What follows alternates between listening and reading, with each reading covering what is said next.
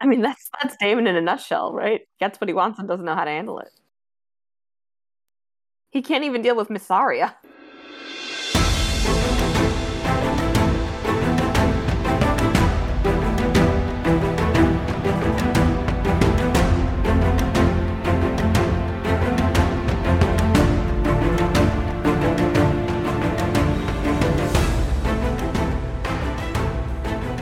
Hello, everyone, and welcome back to Vassals of Kingsgrave for another edition of Dragon Cast, House of the Dragon. This is for episode 4, which just aired tonight, September 11th, which is called King of the Narrow Sea. My name is Adam, also known as Drowned Snow on the forums, and the Discord, and all the various things. And I am joined by a crew of dragons, mostly dragons. Let's see. Let's start with you, Kevin. Hello, I'm Kevin, Nuncle Kevin, unless you're actually my nephew, in which case you can call me Uncle Kevin, but you need to go to bed. Okay. Mihal? Hi, I'm Michal, or Ink as Rain, over on the internet, the place that is known as the internet. Katie? Hi, this is Katie. It's late. Bedtime. Bing? Hello. Once upon a time, there was a shoe shiner. Now it's just Bing. Ben? Hey, Ben, or King Juicio. Future two-time trivia champion. We're always looking for a future ex-trivia champion. Matt? Get it. All right. And back with us after a long time off the podcast is Stephanie. Hey, GSDG. And when was your last recording that you did? Handmaid's Tale Season 2? Yeah, that's right. That was it was a minute ago. Well, it's great to have you back. Let's do our lemon cake ratings of the episode. I know that we've gotten some criticism in the YouTubes for being too positive and enjoying the show too much. So let's see how it goes. All right. Let's since you haven't been on in a while, let's start with you, Stephanie. I think I'd go with 4. I feel like, there's a lot of, this is middle of the season. We're, still, setting everything up. I take off 1 for the dagger because I do feel a little uncomfortable with how far they're pushing all the prophecy stuff, but I'm willing to give it the benefit of the doubt to see how far they'll go. All right, and Kevin, for your first time on Dragoncast this season, tell me what you think. We didn't get a lot of dragons. Yeah, I was sent over from Wolfcast specifically to make this podcast less positive. And with that said, I'm going to give it a 4.5. So, yeah. No, I just thought this one was fun. They, some of the issues I had with episode 3 were that it was we didn't progress a lot with some of the storyline in King's Landing or on the hunt in episode 3. I thought there was good progress in this one character-wise, and we learned new things about these characters. There weren't a lot of dragons, but that's okay. It was a good character episode. I think the show is better. It's better with Daemon there. Until we get a wider world with more Targaryens and just more sort of people in the story. Daemon's one of the few people that kind of sparks characters, that's the word. One of the few characters that kind of sparks a lot of conflict and gets good reactions out of other people and brings out more in other characters, even if he is a total creep. Yeah, and it's better when he actually speaks during the episode. How dare you? That was wholesome uncle-niece bonding. Nothing more. Leave it to Uncle Kevin. Nuncle Kevin, I'm sorry, to disapprove. Let's move on. The uncle does protest too much. That's right. Bing, what did you think? I'm sorry, YouTube. This episode is fun. I think it's a 4.75. I don't know. It feels more like something out of MTV than HBO. but it's like a good kind of MTV. I don't know. It's lots of wacky hijinks and teenage drama. Uh, yeah, it's fun stuff. Damon is a force of chaos. All right, yeah, MTV. I'll take that. At least you didn't say CW. Matt, you want to tell me what you think? Yeah, sure. And I was tempted to give it a 5 for like the Moon Tea closer. That was awesome. It's probably closer to a 4.5 with the dagger nonsense and Rhaenyra and Alicent like still keeping like the masks on. Like I just want them to like let it drop and go for it. But fuck the haters. 5 out of 5. All right, nice. Katie. 5 out of 5, 10 out of 10. I loved it. It actually like clicked a lot of things about Kristen Cole for me that I wasn't expecting it to do that. But yeah, I loved like the parallels of Alicent and Rhaenyra who's allowed to have all this fun, and Alicent who's kind of resigned herself to this life of cold duty, down to her looking up and seeing a rat crawling on the rafters of her bed. Yeah, I mean, it was horny and fun, and like everything is just so fucking good. Like I have no complaints whatsoever. Like even the dagger stuff, it doesn't particularly like bother me because like we talked about this in the premiere. It's like they're kind of when they're doing it's like a season of setup for like the actual conflict. Like they're trying to like find a hook for forward momentum, I guess, like or like larger stakes at hand. So I do not begrudge them the Ring of Power dagger reveal thing. It's fine with me. Oh, bonus points for that little Blacktree boy or Raventree boy who killed the fuck out of that Bracken at the beginning. That was pretty sweet. The Blackwood kid, yeah. Yeah. Ben, what do you think? I loved it. Probably a 4.5. I hate Dagger Talk. Dagger Talk is the worst part of any House of the Dragon episode, in my opinion. Stop with the Dagger Talk, and I'll be happy. Otherwise, I really enjoyed it. I thought the closing almost conversation between Rhaenyra and Viserys was really good. It was really honest, and it felt like the characters had been building to this for a while, like this like open honesty with each other, and I really enjoyed it. And I thought the Daemon stuff was pretty good. It was a little out of left field. Felt like maybe some setup, a bit more setup for him, like wanting to be the creep to her would have helped, but it's not that bad in my opinion. And then Kristen Cole, I really enjoyed the stuff with him because it felt like you could interpret his reluctance in a couple sort of ways, and I just enjoyed the ambiguity of that. So yeah, I really enjoyed the episode. It was a slower paced one, felt like a lot of setup for characters, and that's fine with me. Also, a return to got nudity in the like a lot of it, but it wasn't horrible per se. Yeah, the brothel scene was done a bit differently than we've had in the past. They even addressed that actually after the show. Anyway, let's hear from you, Mihal. What do you think? I gotta admit, I was a little distracted.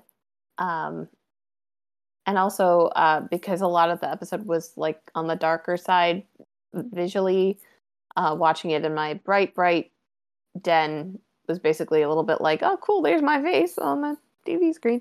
So I thought it was really well done. It felt like a necessary explosion of physicality, I think. and maybe that was just because I know that these people are going to hook up, and I was like, I want to see this already. But I thought, the contrasts between like how into what she's doing Rhaenyra is, and what, how not into what she's doing Alicent is. The very weird experience of like the brothel scene, like that was, I feel like the lowest kind of place we've seen, certainly in King's Landing, and I thought that was very interestingly portrayed. I thought you could definitely tell that a woman shot this episode. I mean, not that all women would shoot it tastefully, but I thought it was shot particularly kind of with an interesting kind of almost shocked perspective, like you're Rhaenyra seeing this for the first time. Yeah, I don't know. It was also very interesting to see Rhaenyra have some agency in terms of getting Otto Hightower out of town. That I did not expect, because I don't think that's in the book. And it's annoying because right now I feel quite bad for Kristen Cole. And I'm like, he hasn't done anything wrong yet. And I need him to, so I can stop liking him. But yeah, I don't know. Good. It's yeah, I would probably have to watch this one again, but good episode overall. Pretty costumes for sure. Yeah, I think this one's gonna bear a second watch throughout the week. I think that, like Juicio said, we got a lot of payoff with some of the earlier episodes. Character conversations and moments were pretty good. I mean, seeing Otto Hightower put in his place, which was great, and it was even better than after the episode. The actor was like, "Well, the king's just like so distracted, he doesn't realize Otto's right." I'm like, "Oh God." Yeah, it was. I really enjoyed it. I think I'd probably give this like a 4.5. I mean, like, I don't know, you can do a 5, but like I'll do 4.5 because the dagger stuff, maybe it shouldn't bother me, but it does.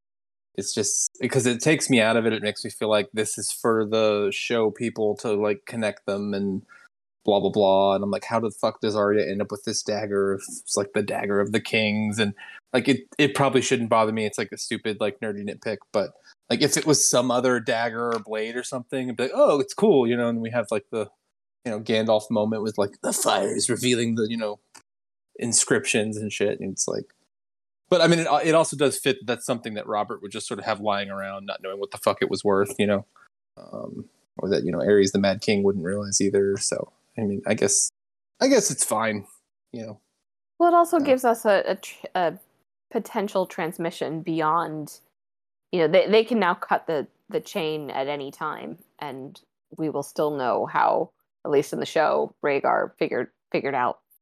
Right. The whole prophecy. Right. The dagger could be the clue to yeah. I mean, it's convenient. It's not the worst thing. It just like, I guess I'm having flashbacks to like, it's like Rise of Skywalker.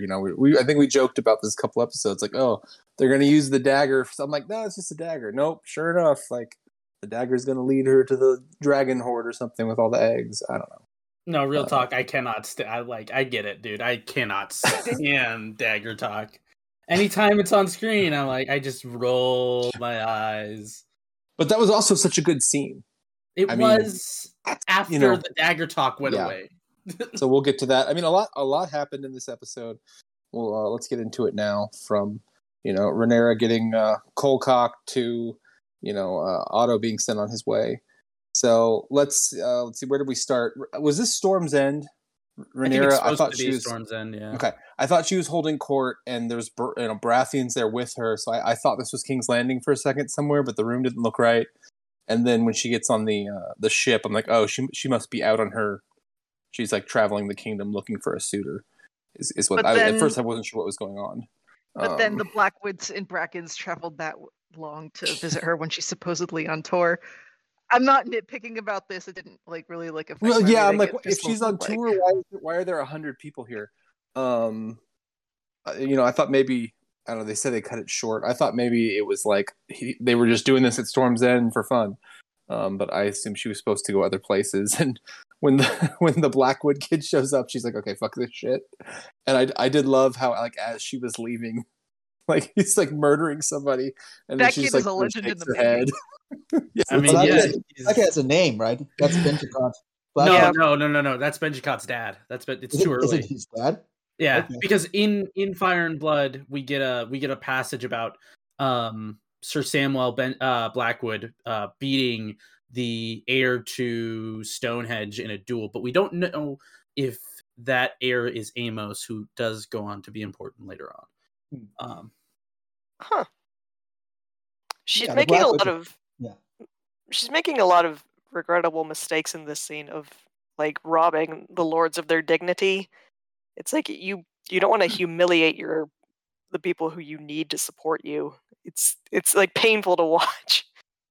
Oh yeah, I was watching the last few, like especially the last episode, especially like with like the like the Lannister suitor and all the ladies of the Reach who were sitting with Alicent and just like being like really like like dismissive towards them. And just like, okay, just ticking off, just like, okay, they're not gonna like you, they're not gonna like you, they're not gonna like you.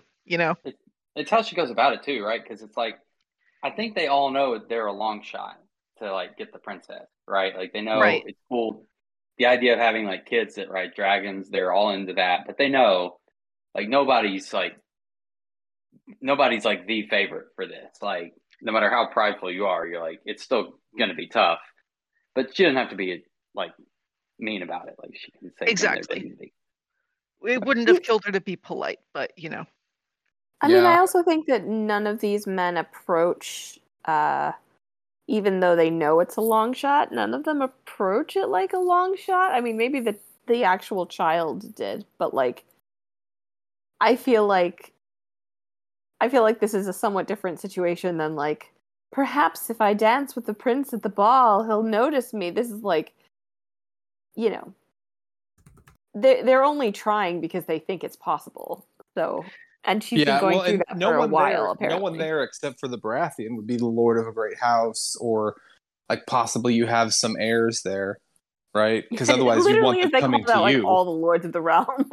Like, Well, yeah, there was like Yeah, Lord wait. Dondarrion, who's an old man, was there. That's the first guy we get. And she kind of embarrasses him off the bat, which is, pretty funny, not gonna lie. But also, she does it in a way that doesn't like let him save his dignity. And I think that's gonna come back to bite her in the end as she continues to do things in a kind of hammer towards glass way. Yeah, this is what I think is unfortunate. What I've said, all season and especially last episode is like Rhaenyra needs wins in the show. Like even in this episode, like later at the play, they talk about she's the realm's delight, but like they haven't shown us anything that like she's really done where people are like, "Hey, Rhaenyra," right? She just continually ignores people and is kind of, hiding and like, everyone wants the boy to be king instead of her. And they have to do something to like show why, half the realm is going to side with her at some point. And they're not doing that yet. And it's kind of weird. agreed. But I mean, maybe we'll get there with the time skip or, in the next episode or something. Because they have all this, they're still setting her up as a young girl, but like how many years has it been now?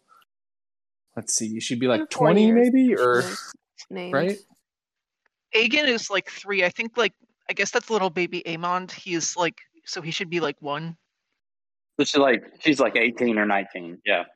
Is Helena older than Aemond? I think it Helena's is older. Helena. Yeah. Yeah, Helena. Helena is supposed to be older than Aemond, yeah. Although they could mix that around. There's all kinds of stuff they could do here. Play fast and loose. I'm kind of surprised as much as they are including when they have to get through stuff so quickly.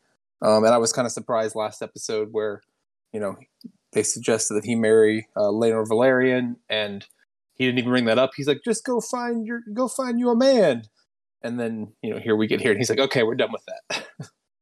So I guess it makes sense. Well, it could also be a test of like rulership for Rhaenyra, right? Of like go like just he's like making her own the process. One, he doesn't want to deal with it. 2, but like like this would be like an opportunity for like a shrewd person to like like actually like demonstrate their acumen by making a good choice, but at the same time it's just like Right. like all of the more highly born houses either made their suit already, or they're taken, or they're like, or like Laenor Valerian's off in the Stepstones and he's not back yet. Right.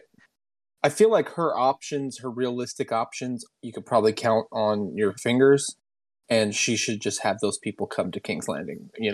The tour thing, they could have used that to show that like she's creating favor with the people.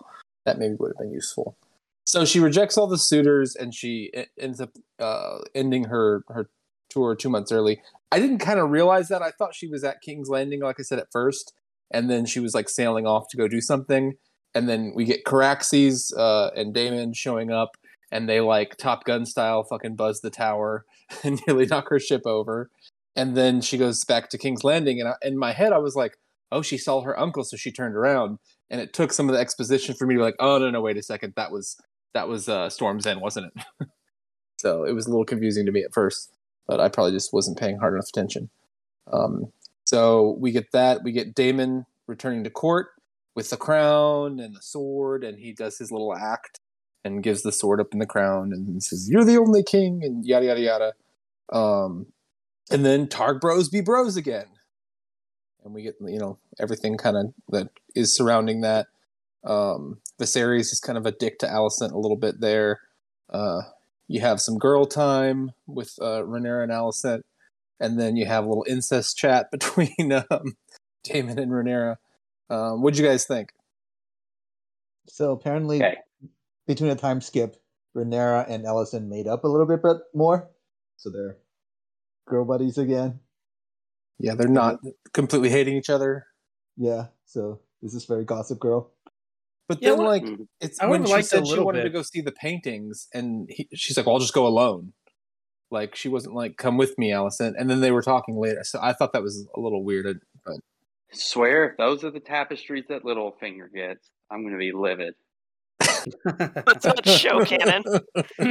Well, it's kind of like the king. I mean, like, yes, like Rhaenyra is like the crown princess and stuff, but like Alicent still outranks her. So I would think it would be like Alicent's place to offer to go show Rhaenyra the tapestries when Viserys just shot her down like that, because he is still angry at her with cutting her hair short. But yeah, again, like when it didn't click to me, like the whole geographical setup, until he's like, the king worked very hard to set up that tour. I'm like, of the tapestries? And then I was like, oh, wait a second, I know what happened. I'm stupid. Yeah, I think you're right. Like, and it's a weird situation where she was the princess, she's a Targaryen, and was always, above Alicent. And now it's sort of reversed, but with her still being the heir, eventually she's supposed to be queen, so Alicent should kind of mind her manners.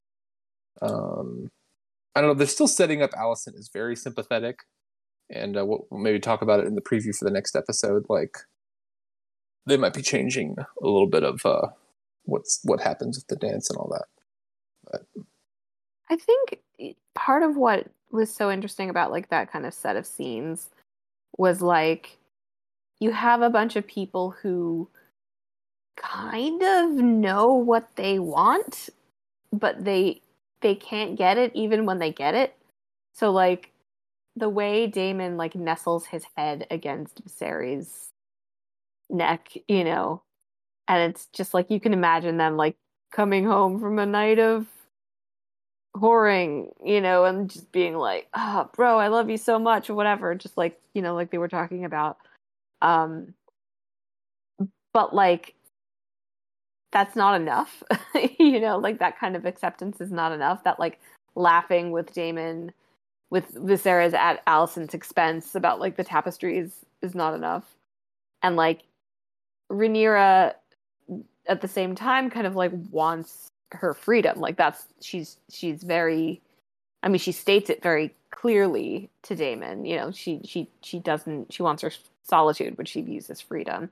And like her whole arc in the episode is kind of like her figuring out how to be free within the confines of her life, which is kind of fascinating. But I think then you've got Alicent, who's just like seemingly desperately unhappy and completely unable to do anything about it. And like I don't know. It was a very interesting kind of contrast between like all these people who are sort of trapped and sort of not to different degrees. I don't know. There's the most insanely privileged people in the land, and they're all unhappy. Money doesn't buy happiness. No, but there's this lovely moment where like I mean, obviously I only watched it once, but like I think when Rhaenyra says that like she would prefer, or she like whatever she is better than like being stuck in a castle and popping out babies, and like the camera just like sits on both of them for like a good like I don't know 10 seconds. It felt like anyway, and it was just such a lovely expression of, you know, the closeness that kind of used to be there, and like the life Alicent has to live and the life that Rhaenyra is trying not to live, and the way that they both kind of empathize with each other when they're in their kind of best, when they're at their best, which they are not for most of the rest of the episode. Yeah, fair. Yeah, awkward times. So we move on to the small council meeting after that, and we hear that Laena's going to be wed to a Braavosi, which is kind of an issue. Son of Sea Lord, yeah. Sea Lord, yeah. Yep. They don't seem as concerned. I mean, they're concerned, but it's like they don't have an immediate remedy for that. And we know where that goes, so I don't know. That feels like it's going to take some time to... I don't know, is that all going to be mostly off screen? Are we going to get like one episode of that? Like, I think that's going to be next episode, a lot of that stuff. It has to be. I mean, we're getting the time skip. Because we're about to hit the time. We have to do Daemon with Laena and hopefully Vhagar, right? Yeah. And somehow build that up. And then take Aemon's eye out. That's going to be time skip. Yeah, that's got to be. That's going to be, Drift Mark. The episode Drift Mark. I don't think we're going to get much of Laena. I think it's like they'll have like a moment and then time skip, but it's like, guess what? We ran away to Pentos and had children. 10 years have passed. Right. And then they can meet at Daemon and Rhaenyra are together, right? Yeah, I don't know. I mean, they laid the groundwork for that a bit, but I was going to say one thing about the council meeting. It was interesting to see Rhaenyra sitting in on the council. She's actually sitting at the table with them, no longer, you know, being the cupbearer. Yeah. And not like being in on it directly. Now she's there, and I mean, like, contextually, she probably doesn't have nearly the say that a lot of these guys do, but at the same time, it's a little bit more official, her place there. Yeah, I mean, it seems like he's actually making an effort to have her involved in some of this stuff now, until the dragon wakes up a little bit later. Yeah. So the secret passage in her room, like, is just straight up there, right? There's no locks on that shit. Murder Targaryens whenever you want, I guess. Yep. I like how Maegor specified that they put in a railing for safety. Sorry, I just really hope that the railing came from one of those poor masons who was like, "Oh well, you know, surely I'll use this in the future," and then murdered by Maegor in my old age. But anyway, it's interesting that like they have intimate knowledge of the passageways that it doesn't seem like the Kingsguard necessarily has. Or even Viserys sometimes. So she meets up with Daemon and they have their night on the town. We get to see some pyromancers. Pretty cool. I guess this is how you seduce your niece. They go to a play. And then we get this terrible cut when they get to the pleasure house between like the shit going on at the pleasure house, and you get like writhing Viserys, and it was all very dark, thankfully. Awful. Plus filled back and all. Yeah, and just the fact that like she gets woken up in the middle of the night and she's like, it's late, and the servant's like, yeah, the king has a boner. Go tend to it. Yeah, that scene was very like, ugh. Yeah. It's unfortunate. But I think, like Michal said earlier, the brothel scenes, like stuff is being shot a lot differently.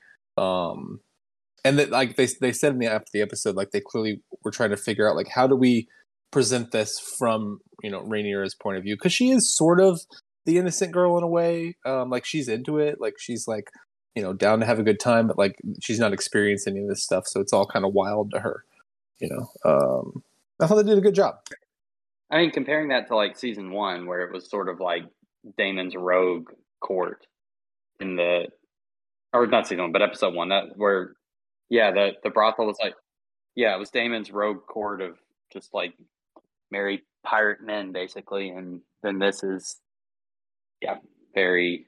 It's like moonlight makeout, I was just waiting for a Euphoria, like. Not illusion. Hey girl, hey, take this pill. Yeah, yeah. Drop some dragon fire with me, girl. Yeah. No, I mean it's like uncomfortable, but at the same time, I thought it was well shot and it conveyed what it needed to convey. But very uncomfortable. I hope no one watched this with their parents. It was like, I mean, it's an excellent contrast because at least it's like she's having fun, like it's exciting for her to kind of like, I don't know, like have this sexual awakening, like compared to what Alicent's having to go through. It's like it's night and day compared to like the brothel scenes in GOT where people were like giving exposition while getting pounded. I prefer this compared to like past brothel scenes we've gotten. Play with her arse. Yeah, at least this is like character stuff, like. Yeah. Let me explain my backstory. Show don't tell, but it is actually showing us Rhaenyra's character through how she's responding to this, as opposed to us being bombarded with information. Yeah, and it makes it clear that she was down for this, and Daemon was just like, no, I can't do it, because he was doing it for the wrong reasons. I mean, if you're going to seduce your niece, it shouldn't be to fuck over your brother, right? His impotence is such a good choice for the character, because this is like the second sex scene he's had where he's lost his boner, and it's just like, as soon as he gets something that he wants, it doesn't leave him satisfied. And that's, like, that is the entire character, is like he doesn't, like, he wants everything, but when he has it, it's like it does nothing for him. I can't stop thinking about Michal saying he has ADHD. I'm like, that makes so much sense. I stand by it. Yeah, the Maester didn't have anything for that. I liked it. I thought it made his character a tad more complex, because that scene, it reads really rough for him as a person until that part, and even then, it still feels pretty gross if you put it in like the context of what he's doing. So I thought it helped him be more gray than like the kind of unmitigated asshole that we know him as. Did you see the after the episode where they talked about it? I did not. I tend not to care about those. Yeah, I watched it. They gave like kind of two interpretations, which is that he feels there's an element of guilt because he's like screwing over his family, but also he's like he doesn't like that she's into it. Like, he wanted to have the control in that situation, and the fact that she responds eagerly, like, is off-putting for him. It's like, oh shit, like... Not what I expected. Yeah, it's like, this is actually too real. 1 star. Both of those are also, really like, sad. kind of like, a lot of, like, their chemistry comes from Rhaenyra challenging him, right? So, I think, like, yeah, her being, like, that into it is, like, that's kind of why, right? He's not into it. Yeah, he's not looking for that at the moment. He hates himself too much. It's interesting. I mean, frankly, I didn't realize that he was impotent in that scene. I thought he had kind of had second thoughts. I mean, that's what they say. I mean, I like that twist. I think it's both. I like that. It actually makes the whole thing even more complicated, because it's like, well, he didn't, but he was gonna, and like that, that adds a whole bunch of more layers to the matter. But yeah, I kind of wonder if he was testing her, like, was it a little bit of like are you actually like my ally in this life, in the, if I'm coming back to court and we're really gonna do this like big happy circular family tree Targaryen family, like, is it you and me against the High Towers and somewhat Viserys? Like, I don't know. I almost wonder if there was more of a testing element than just a sexual element. I think part of him is, and he also has issues of like expecting abandonment and stuff, right? So like, if I mean that's part of it too, because I think like, yeah, if she responds and is like, hey, yeah, great, he's like, oh no, I can't trust this. I don't know what's going on here. This is not what I expected. Like I think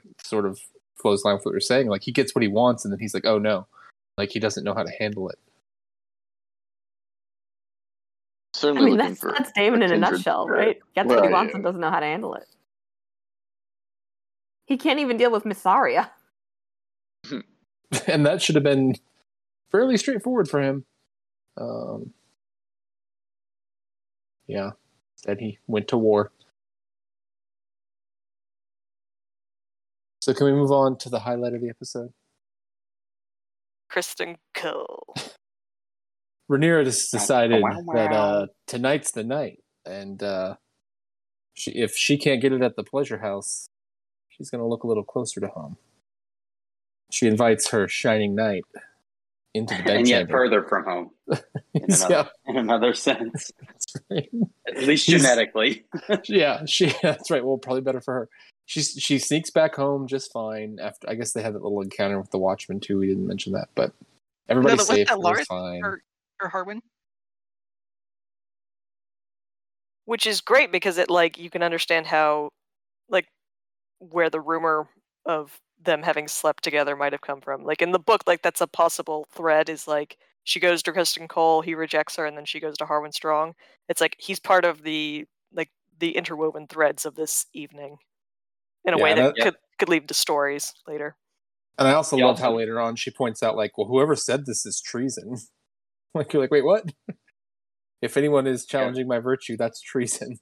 Rhaenyra is terrifying. Shit. I just have to. We'll get to it, but I just have to say, I was actually quite intimidated by her. Basically, the second she loses her virginity, she like levels up. That's a good way to put it. She gaslights the shit out of Alicent. Not exactly. She swore that it wasn't Daemon. She's sort of telling the truth, like, but then she also says she has her virtue. But she's like, "Oh yeah, Daemon, he never touched me." And you're like, well, yeah, that's true. To go back to the Criston Cole scene, I feel bad for the guy in this scene, and because like there's an element of non-consent here, because it's like she's the princess, he can't really say no, and she's put him in a position where it's like, right, like he could be killed for this, like gelded, sent to the wall, like the consequences for this for him are awful. And it's like when he puts his white cloak on the floor, it's like I understand how this could fester for him, like really. I didn't think about that. He's no Luckamore the Lusty.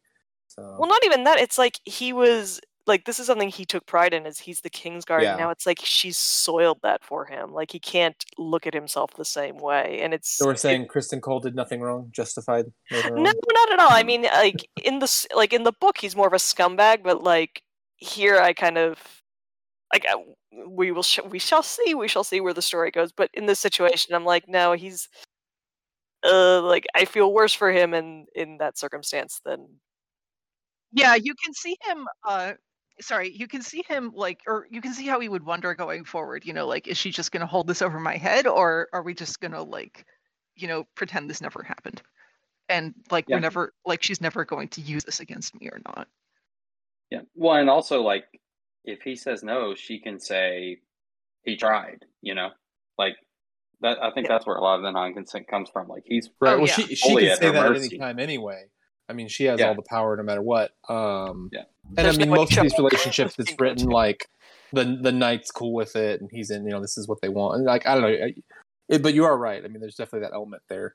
But I There's think also the show is trying really hard to set up Kristen Cole and Alicent as being somewhat sympathetic. My guess is the showrunners, like when they plotted this, looked at it and said, "Well, everyone's going to be Team Rhaenyra, right?" And then we'll have stuff that happens later on that will question that.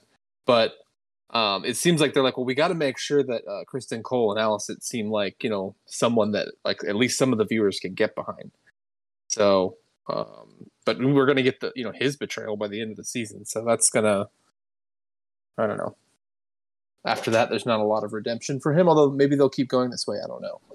It's interesting. I kind of, I don't know. It's so interesting how to read that scene. Like, is there that lack of consent, or is this something that he's wanted?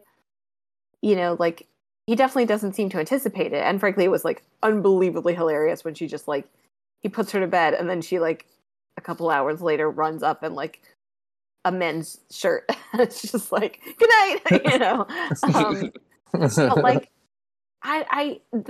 there were two things about that scene that kind of stuck out to me. One is like the very deliberate shot of him like laying his cloak, the white cloak, on a chair. And the other was like just how... So when Alicent is being besexed by Viserys, like obviously there's a ritual to it, like she knows when she has to smile, she knows when she doesn't have to because he's not paying attention. But there's a scene when Rhaenyra and Kristen Cole are undressing, when they're both just undoing their laces, like very like methodically, and it's like the least sexy thing. Like they're just like taking their shoes off, and it was so interesting to me that it was because when they do actually have sex, it is quite erotic, and it seems quite passionate. So to lead into it with that kind of just like, hum-de-dum, here's what we do, like not trying to undress sexily or anything, just like getting down to it. I don't know. It was very interesting the way the whole thing was framed. Did they intend those shots to just build the anticipation, or I wasn't feeling it, if that was the intention? I thought it was to like show how like reverently he even treats his armor and like the way that he feels about it. I thought it was all about his feelings towards these things. Like at first it's definitely her, right, coaxing him by taking off the like greaves, or gauntlets. And then it starts to become like a both of them thing where he's taking off stuff. And the first thing I think that we see that he takes off himself is the white cloak. And then we get that like heavy like hand on there. Like, am I really going to do this? I think I wanted to point out is like, there's also the fact that this dude is relatively low born. Like he's not some high knight of the Kingsguard that has a lot of glory attached to his name already. He's relatively unknown, and most of his notoriety comes from dealing with Rhaenyra. Yeah, he had combat experience, though. Don't forget. I mean, show Kristen Cole up to this point has done nothing wrong. He's been the perfect gentleman and knight, right? Yeah. And even here, you could say, did he do anything wrong? So, yeah. I mean, I don't know. Maybe they use this to kind of spiral things between them later on. I mean, he's gonna stir up some shit at the wedding, and like that might be where they just have him kill Laena's boyfriend, like during the wedding next episode. Oh, I could see that. So we'll see. That would be perfect.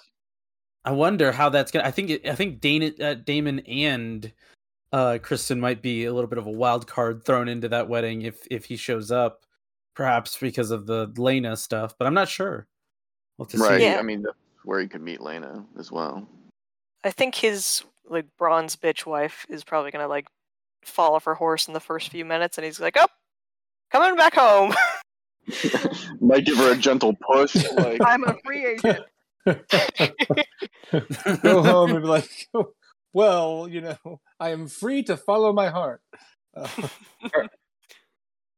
horse suspiciously has dragon bite wounds. On that note, we should move forward here with the episode. So after all of that, obviously, Daemon's hungover, and Otto is a hell of a snitch, and Viserys finally is like, "What the fuck?" He's not having any of it, and then we get the conversation between the princess and the queen in the Godswood, with everything kind of going on there, and her denials and book title. That's right. We have to say it at least once. Yeah. So it seems Alicent believes her, and she's mostly telling the truth.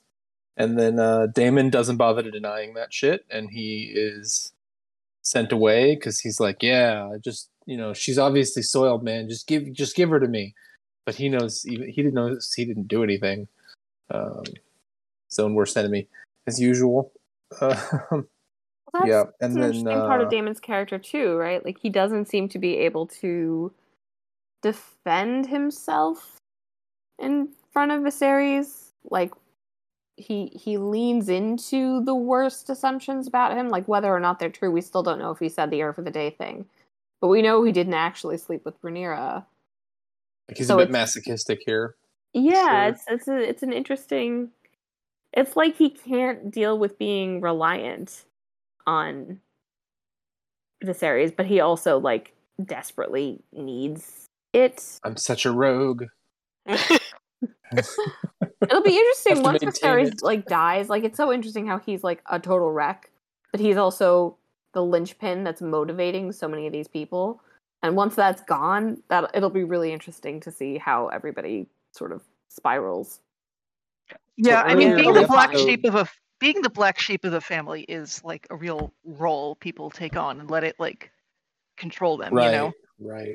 He can't deal with anyone having power over him, and so if he denies it, then it means that he's admitting that Viserys, like, I don't know, can like do something to him. Like, he's like, no, I have to have the verbal advantage in this fight. I'm giving my crown to you over my own free will. Yeah. So you guys tell me if this is what they said after the episode. You can tell me if this reads or not, because I wasn't sure it entirely did. Like, when he first comes back, they're like Targ bros again. They're like, "Fuck off, Alicent." It's like, seems like they're gonna go. They're gonna go down to the brothels and hang out. It seems like they're doing well. But after the episode, basically what they said was like, well, he comes back, but it's all a lie. Everything is just designed to do this to Rhaenyra and fuck over Viserys. That was like his whole intention coming back. And I'm like, I don't know. Like, he seemed pretty happy when they were hanging out. Like, he wants that. I think what they said is that people like start to they start to believe the best of him, and then he just lets them down. Like, it's like, oh yeah, you're still the same person you always were. Like, you haven't changed at all. Yeah, and even though he doesn't commit the act, he still takes the opportunity to let it sink in to his brother, right? To let his brother believe it, and fuck him over with it. Yeah. I think it's interesting how there's a couple points where they sort of try to make them seem like their paths in life carried them different places more than like an inherent difference in who they were. Like, they do say, yeah, like Viserys does say he's not the same warrior Daemon is, but I think the way there's a couple times they're painted as sort of like running around King's Landing together as youths, and kind of having those brotherly moments. And you just sort of do feel like it's the responsibility Viserys bears more than it is anything else that makes them such different people.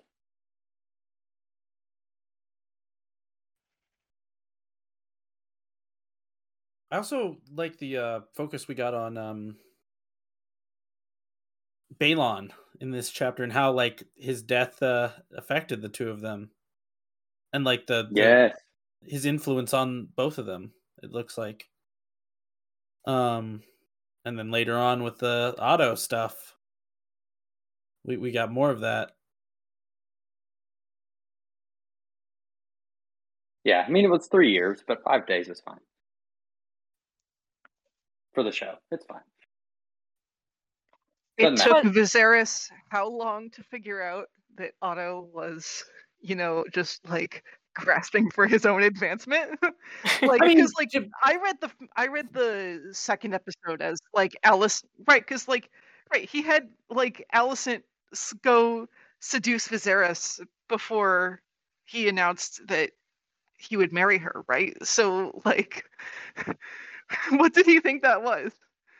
And just like, if it's just like, like, right, because he seems to like understand that like, yes, everyone has their interests to a certain degree, but like, like from all the like, just like frankly pathetic like pushing he did last episode, it's just like now you figured it out. I don't know.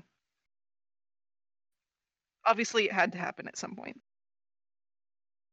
I think Viserys feels like really like their relationship was damaged. I like when the hunt happened and he came to him with the Aegon suggestion. I think it like reeked of him so much of like an ill thought out like push for power, that it actually seriously damaged their his like what do you call it, his trust in his judgment. And then we get more of it in that, like, I mean, off the bat, he's like, no, that's not Rhaenyra. She wouldn't do that. Yeah. And even if it is, like, this is the point, is even if it is, it doesn't matter, bro. You're the hand of the king and you need to protect my family. Like, if you're like, oh no, let's let this rumor fly so that, you can name Aegon. He's like, no, that's not gonna fucking happen. Like, I was half expecting him to be like, if I hear anybody say this, I'm going to assume it's from you, Yeah. He's not doing his job. He's not doing his job. Otto's an institution too. I think it's like, because I mean, he was hand when Jaehaerys was king, and it's like, I don't know. I feel like this guy's just been around so long that the assumption that he's, he does his job. I mean, he's fucking up, but he's also like been doing his job for a long time. Right. Yeah. No, it has been like a year since the hunt, if I have that correctly.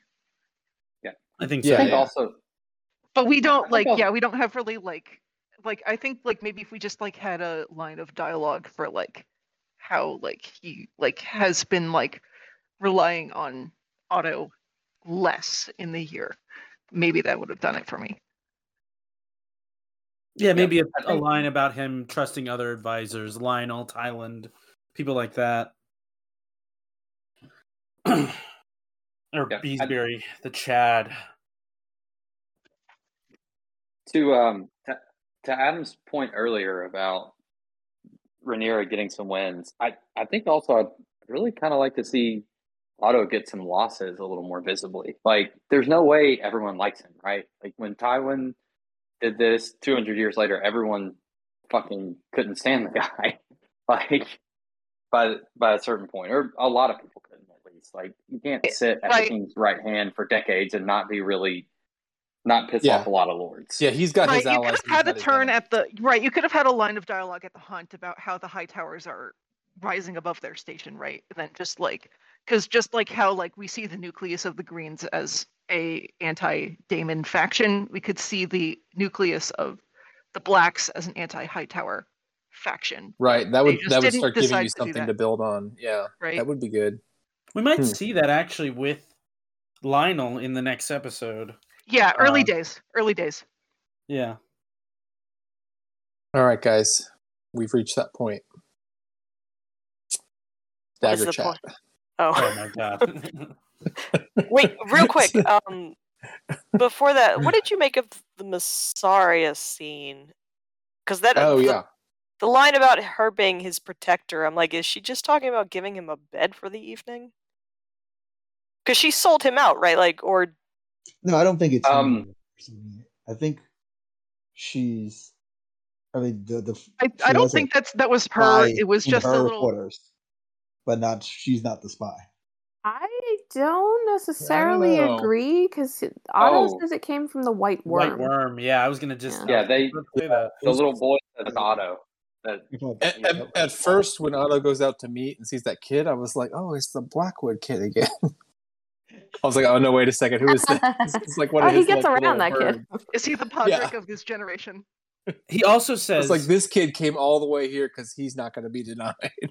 In that same chat that comes afterwards with Viserys, he says this informant has given me like good information before. Right, So I have to it's wonder, a reliable like, source. yeah, if Mysaria has come to him with info before about Daemon and his doings when it suits her. Mm-hmm.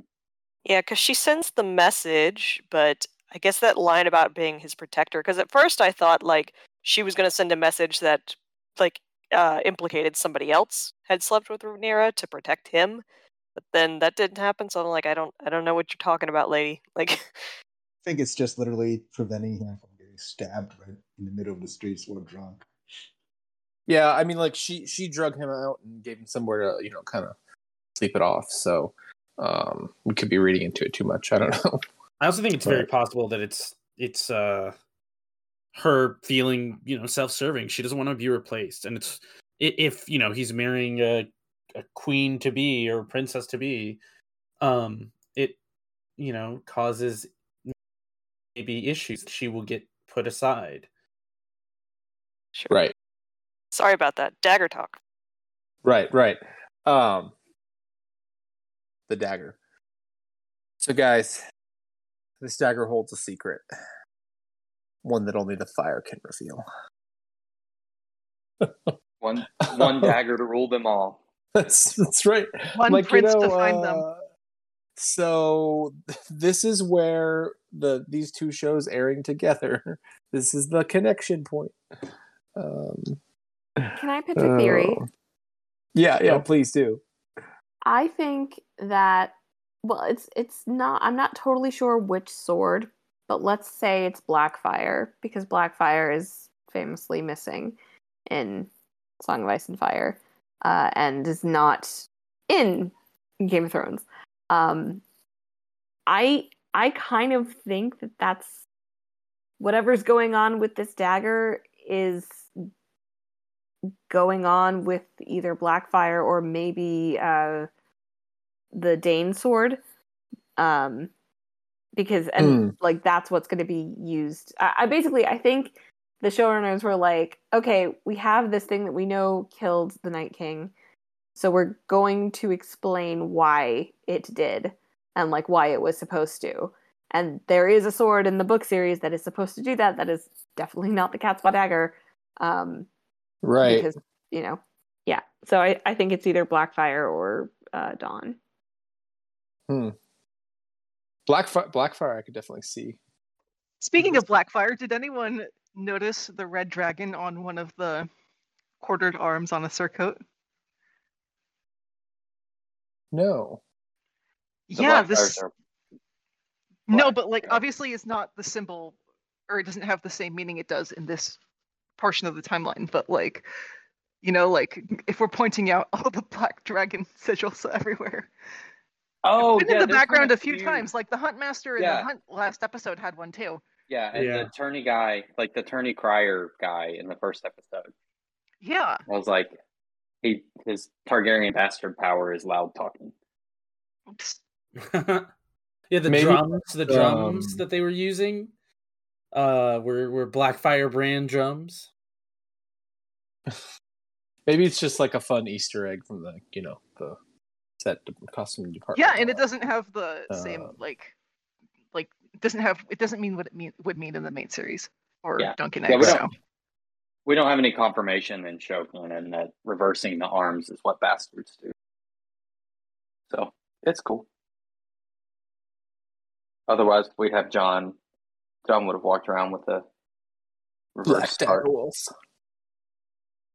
Ooh, white dire wolf on a gray field. Which would be that's the should be interesting because he has ghost. Isn't that the Grey Stark sigil? Those dudes that got ganked. That's a sunburst. That's a sunburst. What are you talking? Unbelievable. No, that's the Karstark sigil. Some trivia. You said Karstark. No, I said Grey Stark. Oh, they're dead. Like hundreds of years dead. Yeah, it's still interesting. Well, no one's ever used symbols that were hundreds of years old because they thought they were cool. Anyway. Very true. Very true. Yeah. So anyway, the dagger aside, this was one of our better scenes of the episode with Viserys and Rhaenyra here, and she just straight calls him out on a lot of his shit, which leads to him stripping Otto and putting him in his place. But it's a good conversation where he finally, he kings up a little bit and is like, "Look, here's who you're marrying. We're done with this shit." And she's like, "Okay, well, you handle your shit." I'm like, "Okay, fine. We'll both handle our shit." Yeah, I feel like that's my takeaway from the entire scene. I'd completely ignored the dagger thing. It was just a non-thing to me. Yeah. Daggers. I mean, unless the show actually goes much further with this dagger thing and the prophecies and all of that, I'm just going to shooting flame out of it or something. Yeah, I'm just going to assume this is all just plot devices to get to actual important things that this show cares about, because none of the Song of Ice and Fire stuff matters in Dance of Dragons. Yeah, Katie, I think my opinions about the dagger are in fact closer to your own. It's just like, if they keep belaboring the point, I think it's kind of like, I'm not sure how I will feel about that, but if this is the route they're going. It's not a thing that can pay off in this series, so it is somewhat tedious. Yeah. But it's like, oh yeah, remember guys, the apocalypse is coming.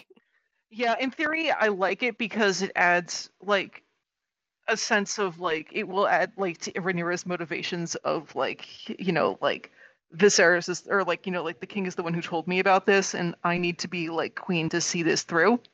But it's like that's the only like payoff I can find, and I find it a bit much for that. Well, I do think one of the interesting elements, and I think I'm just blatantly stealing this from History of Westeros, but they've like mentioned that it's interesting in the context of this prophecy that the Targaryens tend to freak out every time winter comes, and like I think that does happen at least once during the dance, and that might be kind of an interesting motivation, because like when winter comes, they're like, this is it, right? It's not just that they're cold. Yeah, exactly. Yeah, exactly. No, I like right. No, like I like the the more subtler like things in Fire and Blood that hint towards like at least certain Targaryens knowing. Like, right, I like like Jaehaerys and Alicent's interest in the Wall, right? But for it to be so front and center, I'm not sure how I feel about. I think again, like Katie, my opinion is much closer to yours than I think like like pure frothing nerd rage, which I respect, but.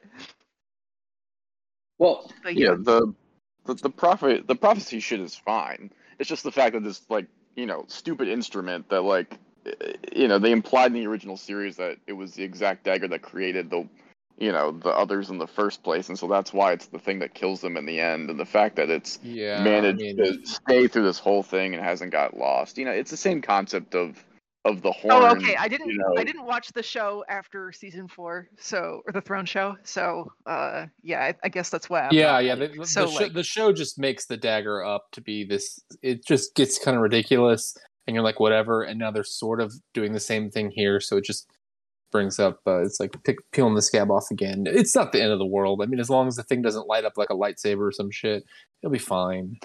But right, and I'm ignoring it.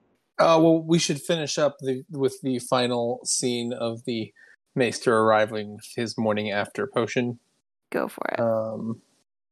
If we have anything to say about that. I thought it was a great ending to it. I thought it was abrupt, like the credits rolled. I expected a bit more, but like you're like, oh shit. I really liked it. It felt like Viserys was just like, all right, take this. And anyway. You can read it a lot of ways. It's just like, did he actually like believe her, and how's she gonna take that, or is it just like go have your fun, but be safe?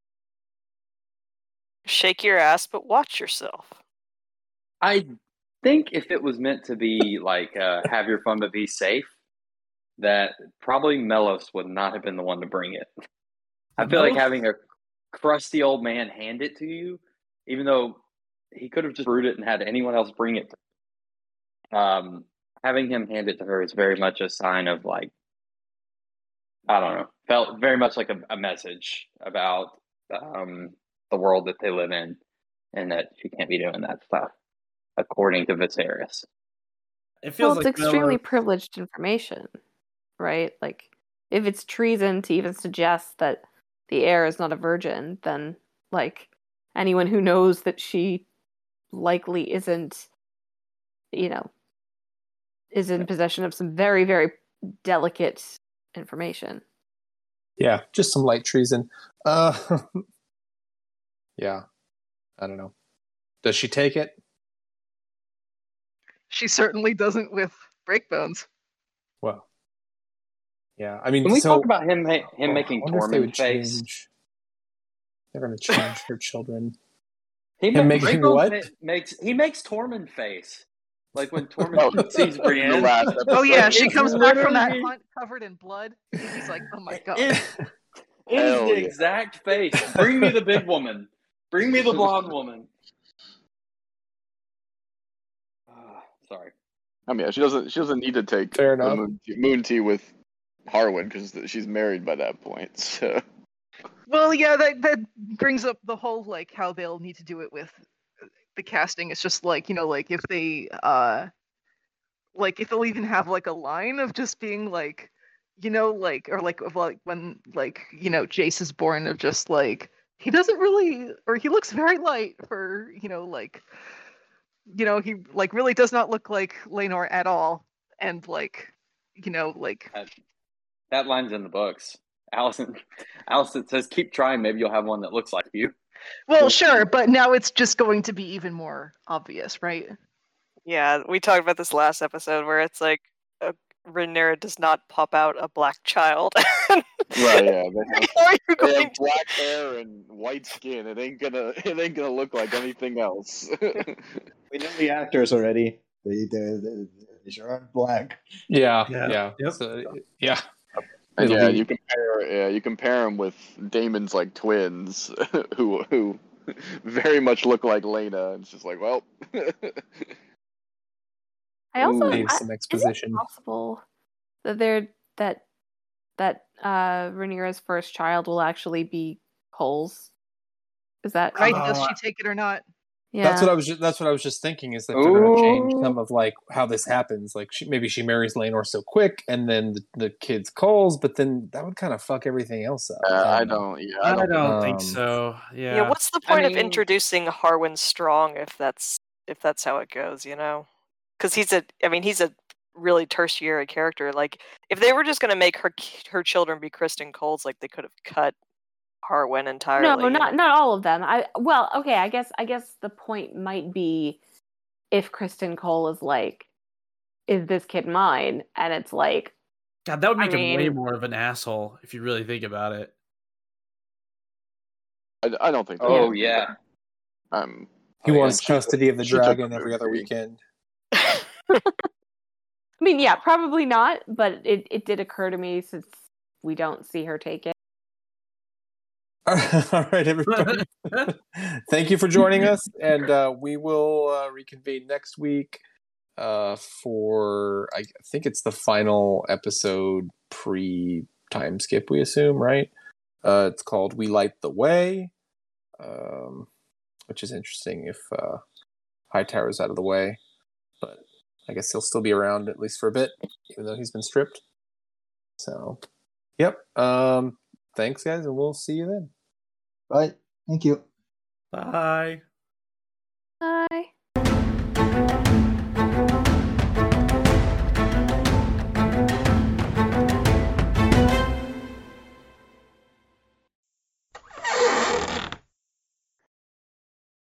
Probably. Sorry, somebody's coughing. Sorry, you're gonna have to edit this. I love not being the editor. Fire is the champion of House Targaryen. People unironically like Starship Troopers, so you know. Well, I mean, I'm from Buenos Aires, and I say, kill them all.